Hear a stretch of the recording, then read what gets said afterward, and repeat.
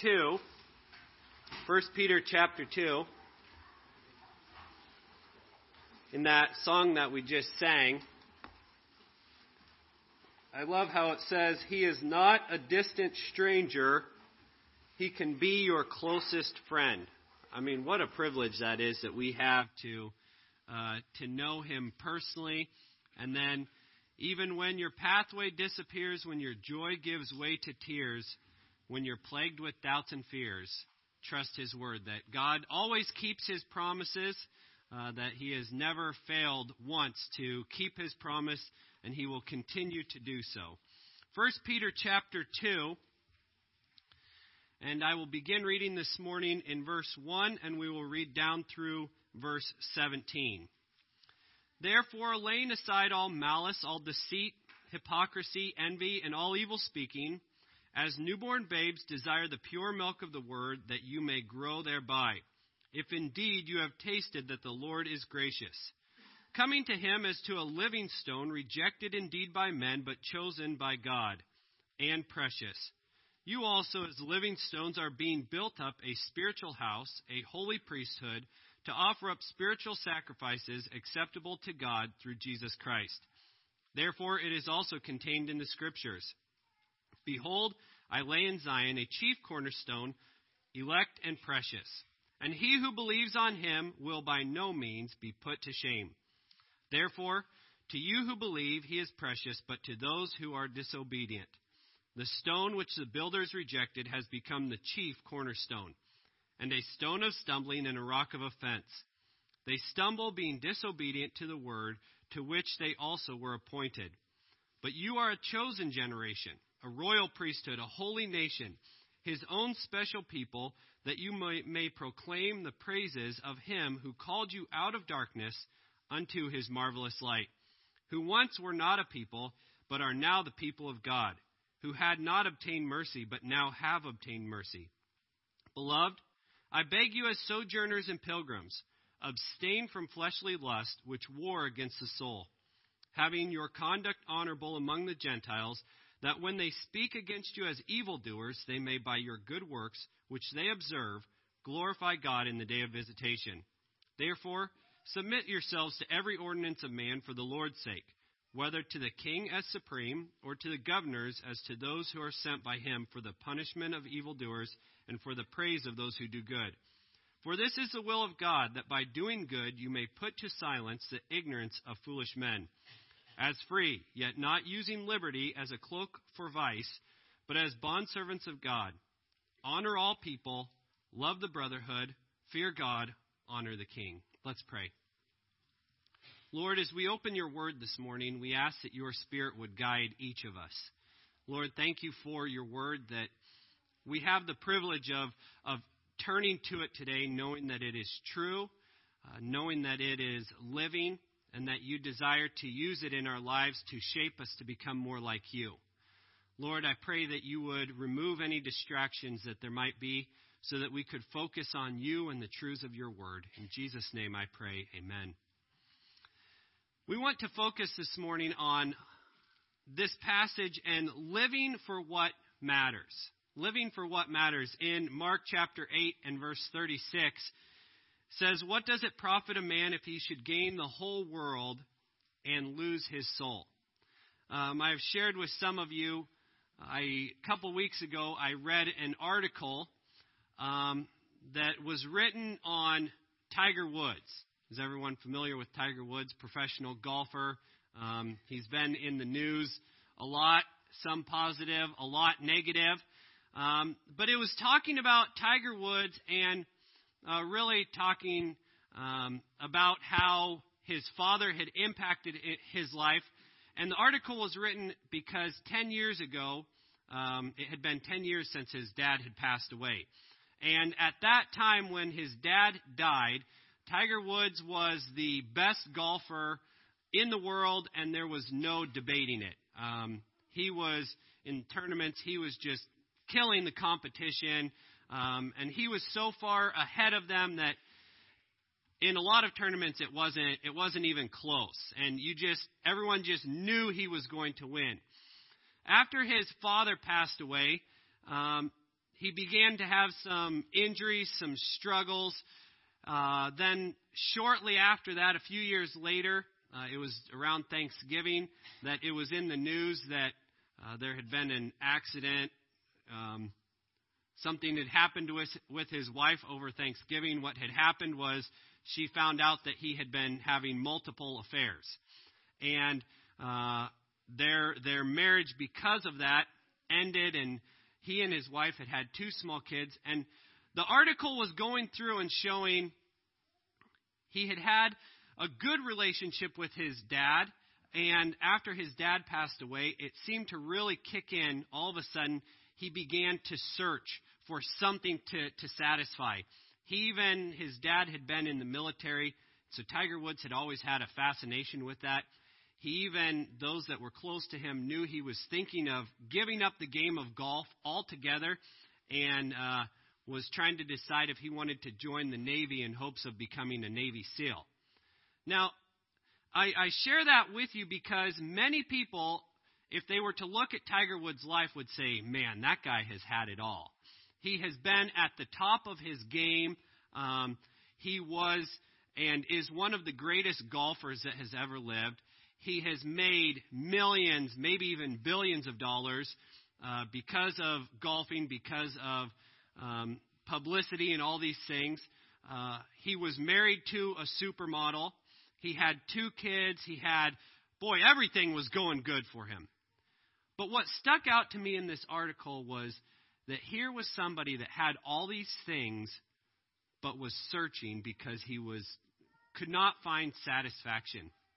And it kind of broke my heart reading it, seeing here's someone that a lot of people look to, that in reading the article, you got the sense that he was miserable.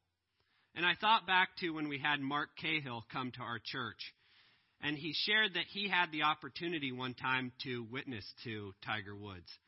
And so since reading that article, it's really brought me, I'm going to try to remember to pray for him, that maybe what Mark Cahill shared with him years ago, that he would remember and come to know satisfaction in Christ. But there in Mark, that verse, what does it profit a man if he gained the whole world? Tiger Woods had the whole world, but yet he was still lost. So in this passage we read, and in verse 11 is where we're focusing. Beloved, I beg you as sojourners and pilgrims, or strangers and pilgrims, that you abstain from fleshly lusts which war against your soul. We really, in reading this passage, we see the battle of the soul that's going on. Not only as a follower of Christ that there's a battle going on, but then we see later on in these verses that in trying to win the world, the battle of the soul that's going on. So first of all, we must start out with that clearly you must be born again. You must be born again. And I don't want to just fly over this and just brush over this, because we know, okay, yes, we need to be born again for us to even attempt to battle the flesh. But we are reminded here in verse 9 and 10 that Peter reminds them that you are a chosen generation, a royal priesthood, his own special people, that you proclaim the praise of him who called you out of darkness into his marvelous light. So he's reminding them that you have been called from darkness into his light. And if you are here this morning and you say, yes, I know Christ is my personal Savior, do you still take joy in the fact that although you once were in darkness, that now Christ has saved you and you are walking in the light? This was important that Peter was reminding them of this before he gets down to verse 11. He says in verse 10, who once were not a people, but now are the people of God, who had not obtained mercy, but now have obtained mercy. That you've come to that point where you said, I know that I have sinned. I know that I have broken God's commands, that I have rebelled against him. And if I stay in my sinfulness, if I don't do anything about it, I'm going to perish. And you've come to that point where you say, I know that I need Christ's payment, what he did on the cross. and you surrender, you submit to him and receive that, and you trust in him alone for salvation. So it must begin there, the salvation of our soul.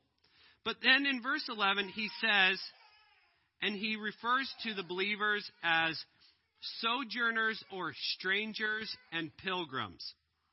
The word pilgrim here means alongside the house, or not pertaining to the house, but coming alongside. It refers to someone living in a foreign land. The term stranger refers to a visitor making a brief stay, passing through a country, or traveling, moving around within the land. So Peter says we are to be travelers, we are to be pilgrims, we are to be strangers. Now, if you travel at all, and even sometimes within our own country here, you can travel places and you feel like a stranger, don't you? Have you ever had that feeling? I know a few years ago when the tornadoes hit Joplin, we took the teens down there, and they spoke a different language down there. And we felt like strangers because we had trouble understanding. They maybe had trouble understanding us. But you go places, and it doesn't take long for you to feel, hey, this is not my home. I don't belong here. Maybe there are things about it that you enjoy, that you like, but it is not your home. We do not have a lasting city, but are seeking a city to come. And as Christians, this world is not to be our home. We know that our true home is in heaven. So as a stranger, we are to live in a way that, as that song even saying probably has come to mind, this world is not my home, I'm just passing through. We can acknowledge that and we can accept that, but in our daily lives, are we living as if this world is not our home? Are we living for our eternal home? In good times and in bad, this world is not my home. I think a lot of times as believers, when we're really struggling with something, or maybe when we're going through a difficult time, or maybe when we have lost a loved one, we can say, this world is not my home. We're living for heaven. But when things are going the way that you want them, maybe this next week, everything will just fall into place for you. Do you still live with the mentality of, I am just a pilgrim here. I am just a stranger. This is not my permanent residence. With the idea that, as so many of you agreed, that you've been in places where you felt out of place. Do you feel as a follower of Christ, this is not my permanent home? As you're traveling and you go places, there are times that you don't fit in. Now, do you try to be different when you go to those places? I know when I've traveled various places and I realize, man, I don't really fit in here. Do I try to not fit in more? No, of course not. But you don't have to try to be different. You just don't. That's not your home. You're not comfortable there. So as followers of Christ, it's not that we need to say, I need to make sure I'm as different as possible. No, that's not the goal, is to try to be as different as possible. The goal is, if I'm following Christ and walking with him, this world is not going to be all about me. I'm not going to fit in. So, do you see that this world is not your home in the way that you dress, in the way that you talk, in the priorities that you have this next week? Or is it all about my desires and what I want? Peter says that we are to be pilgrims and strangers. So as a stranger, this world is not my home. And with that, I need to remember to travel light. Now, here this morning, I can look down and see Martine and Patricia. Now, they are dual citizens, right? But this isn't really your home, is it? No. They might be comfortable here, but their home is in South America. And I guarantee you they didn't bring all of their belongings with them when you came, did you? What, probably packed a couple suitcases full? And they could not fit everything with them. They know that all of their belongings are back home. They're traveling light. And then their parents, who are traveling from church to church, probably have an even smaller bag that they take with them. When we are traveling, when we are pilgrims, we need to travel light. That means not being weighed down by the things of this world. Sometimes you have to leave some things behind and you know that they are at your home, they are safe. Howard Hendricks said, most people think that they are in the land of the living right now, heading toward the land of the dying. But the truth is, we are in the land of the dying now, heading toward the land of the living. It's all about our focus. Are we focused on this life, or are we focused on the life to come? So we see that we are strangers and pilgrims. And he says, being strangers and pilgrims, abstain from fleshly lust, which war against your soul. That there is a battle going on, a war. To abstain means to hold back, hold away from, to hold yourself back from it. It shows a sense of carefulness. It's the idea of you are walking through a minefield, knowing that there is danger always present. The picture that he is painting is that I know, even though I am a child of God, even though I have the Spirit dwelling within me, I know I also have the flesh there. And that there is always that temptation to follow the flesh instead of follow the Spirit. That there is that danger always present.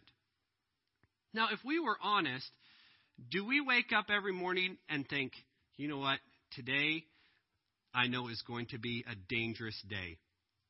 Today, I have the opportunity whether I'm going to surrender to the flesh or surrender to the Spirit. Do we wake up thinking, I need to hold myself back. I need to make sure I am stiff-arming, abstaining from the flesh. The flesh means, the fleshful lust that he's referring to here means our strong sinful cravings. Anything that draws us away from our fellowship with God. Yielding to the flesh can manifest itself in various ways. It can be in immorality or impurity or sensuality or idolatry or enmity and strife or jealousy or outbursts of anger or disputes or dissensions or factions or envying or drunkenness or carousing. And that's what Galatians chapter 5 tells us. So maybe you've been going throughout and you realize all of a sudden you get angry about something. In that moment, we were not abstaining from the fleshly lust, but we embraced it instead. So this idea that he is saying is, as strangers and pilgrims, you are to be living differently than the world. You're not supposed to be comfortable here. You are supposed to be on guard. You are supposed to be watching out, abstaining from the lust of the flesh. It is a constant battle between our desires and our looking to our spiritual home. Only when we get to heaven will we finally be at peace with this. That's one of the reasons why heaven is so glorious, that we can look forward to finally there's going to be a day when we are at peace. When it is no longer I have to constantly be thinking, oh, what is this desire? Am I surrendering it? Am I crucifying it? So we should abstain for two reasons we see here in this passage. One is for the spiritual well-being of our soul. He says, beloved, abstain from fleshly lust, which war against your soul. But then on top of that, he says you should abstain for effective testimony. Going on in verse 12, he says, having your conduct honorable among the Gentiles, that when they speak against you as evildoers, they may by your good works, which they observe glorify God in the day of visitation. So that by abstaining from these fleshly lusts, it is an effective testimony. Others will look at it and say, although I was speaking evil against you, by your good works, they will glorify God, is what this verse tells us. In Romans chapter 13 and verse 14, it says, but put you on the Lord Jesus Christ and make no provision for the flesh to fulfill the lust thereof. It doesn't say, get rid of most of them. It says, make no provision. In Galatians chapter 5 and verse 16, it says, walk in the Spirit, and you will not fulfill the lust of the flesh. So there's a battle that is going on. Am I going to surrender to the flesh, or am I going to be obedient and surrender to the Spirit? He says in verse 12, having your conduct honorable among the Gentiles. And in verse 11, the flesh that war against the Spirit. The word war there is a military term that is talking about a long campaign. It is not referring to a one-time battle, but it is referring to something that is constant, that is continuing on and on and on. Now, I wish it said, okay, there's going to be a one-time battle, and if you get victory, it's over with. But we know that that's not true, that the battling of the flesh is a constant battle. And in 1 Peter chapter 2 and verse 11, it says, fleshly lusts are personified as an army of rebels who intend to capture or enslave or destroy the human soul. So the picture that he's painting is that there is an enemy that seeks to enslave and capture the human soul. It seeks to destroy. So therefore, we are not supposed to surrender or give them any advantage or anything that will help them in their assault. So as you think about this coming week, I am not supposed to give them any ground that will make it more difficult for me to be obedient to the Spirit. That means testing every thought. This thought that I'm thinking right now, is that glorifying to God? Is that pleasing to Him? Is that strengthening my ability to defend against the flesh and the lust of the flesh? Or is this something that is weakening my defense? So he says that we are to stand firm, that we are to be obedient. And then he says that we should live a life to please God, but that others would be drawn to Him.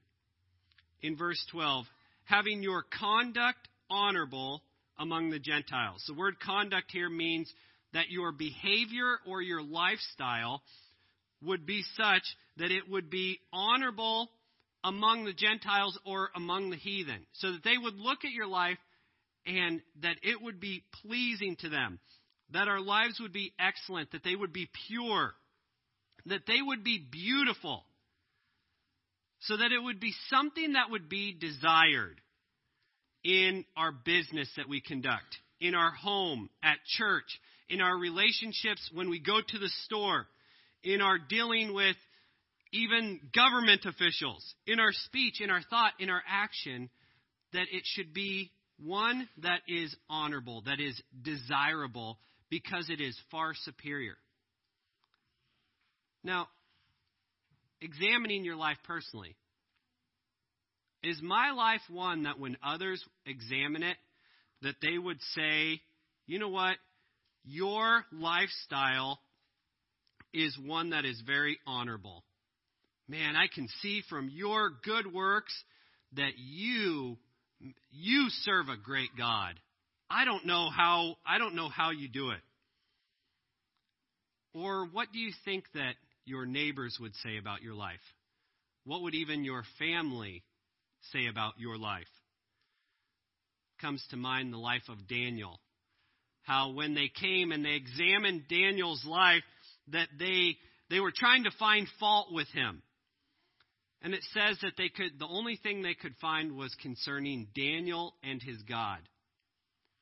man, when I think of my life, and if they were to examine and look at it closely, would they come to the same conclusion? Man, we're going to have to find something between him and his God, because that's the only area that we can find. So what if they were to examine your life? What would they find? Am I living a life that is pleasing to God so that when others look at it, they are drawn to him? Not drawn to me, because in and of myself is no good thing, but that they are drawn to him, that I'm showing them a far superior way. In Ephesians 2 and verse 10, it says, "For we are his workmanship, created in Christ Jesus unto good works, which God hath foreordained that we should walk in them." The good works that refers to here in verse 12, that when the evildoers see your good works, they may glorify God. It is an act of mercy done in the name of our Heavenly Father that brings joy to the receiver and glory to God. So, is your life characterized by good works? Are you doing them in the name of our Heavenly Father? They bring joy to the one receiving them, and God is glorified. In 1 Timothy chapter 6 and verse 18, it says, "That they do good, that they be rich in good works, ready to distribute, willing to communicate." In Titus 2 verse 14, it says, "Who gave himself for us, that he might redeem us from all iniquity, and purify unto himself a peculiar people, zealous or ready to do good works." Now, so these verses here in 1 Peter chapter 2 that we're looking at, what is the main point that he's driving across here? He's saying, you have been called out. You have been chosen. Now, as a follower of Christ, it is not about you, but it is about growing and pleasing God. It is about realizing that your home is not here, that this isn't the best. Your home is in heaven. Live like you're going home. Live like you're in the process of going home. So, you may not have all the comforts here, but that's okay, because this isn't your home. Abstain from fleshly lust. Put them aside. Get rid of them. Stiff-arm them. Do whatever is necessary to push them away. Keep them away from you, because they war against your soul. They desire to drag you down. They desire to ruin your influence. They desire to kill any testimony that you might have. Put them down. Get rid of them. And then be zealous of good works. Be doing good works, so that even though the Gentiles may speak evil and call you an evildoer, and at this time the Christians were facing all sorts of slander from the outside world, that they were being accused of sacrificing children and doing all these things that are just absurd. That even though they may speak of you as an evildoer, they may, by your good works, which they observe, glorify God. So he's saying, even though you may live, and they may say all sorts of evil against you falsely, that by your good works that they can't deny the glory of God. So what is a good work? It is one that is consistent with Scripture. And that's why we need to be obedient to 2 Timothy 2:15. Study to show yourself approved. That we need to be students of the Word. Is this action that I'm about ready to do? It may seem like a good thing, but is there anywhere that it might go against what the Word of God tells me? But then a good work is one that is done with the right motive. I don't know about you, but I've done things that were good things, but my motives were all wrong in doing them. Even in the home, trying to serve in the home, I can do it with an attitude of, I hope that they recognize so they can say, man, what a good job. Thank you so much for doing that. And my motives are all wrong. I often think back to being at junior camp. And Jeff Hall was the camp director at that time, and we must have had a lot of garbage around the campground because he said, if we see you picking up garbage on your own and doing it without anyone asking you, we'll reward you with something from the canteen. So I heard that, man, free candy from the canteen? You can't beat an offer like that. So there I saw, and there was cups laying around, and okay, I'll go pick those up. I'm looking to see if anybody's watching, hoping that somebody, you know what? My motive was all wrong. I wasn't doing it because it was the right thing to do, because I saw a need and I was stepping up. I was doing it because I was hoping to get something out of it. So our good works need to be done with the right motives. And to finish this story, I didn't get anything free from the canteen. So I stopped doing it. I just quit. No.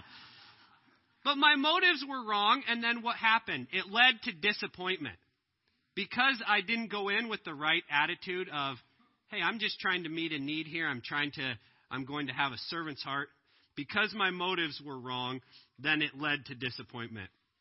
A good work is one that honors authorities that God has placed in my life. It doesn't overlook them, but it honors. Am I going to, in doing this, is it going to show bad on any authorities that God has placed in my life? And then lastly, a good work is one that blesses the one that receives it. Is it something that is needed? Maybe it's not what they would have chosen, but is it something that is needed? Just because it's nice to do doesn't mean that it will be a blessing. So is it something that they need? Maybe it's an area that by giving it to them, you're enabling them. Maybe it's something that they needed to work for. So stopping and following the Spirit's leading, is this something that is needed? So today I just want to close with, if someone were to come and examine your life, would they say, here is a pilgrim who is here, but this is not their eternal home. I can see that from looking at their life. They are living for eternity. I can see by their good works that they love God and are following Him. Hopefully, each of us can look and see that. Because remember, James 1, verse 22, reminds us that we must be doers of the word and not hearers only. We have heard, but now are we going to do? Let's pray. Lord, thank you that as good and as nice and as beautiful as this world is at times, thank you that the eternal home that we look forward to, we know is far superior. Lord, we look forward to the day that we can be with you. That we are no longer having to battle the flesh, but we know perfect fellowship with you.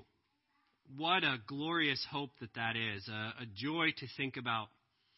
Lord, help us to have this view in mind that we are pilgrims, that this world is not our home, we're just passing through.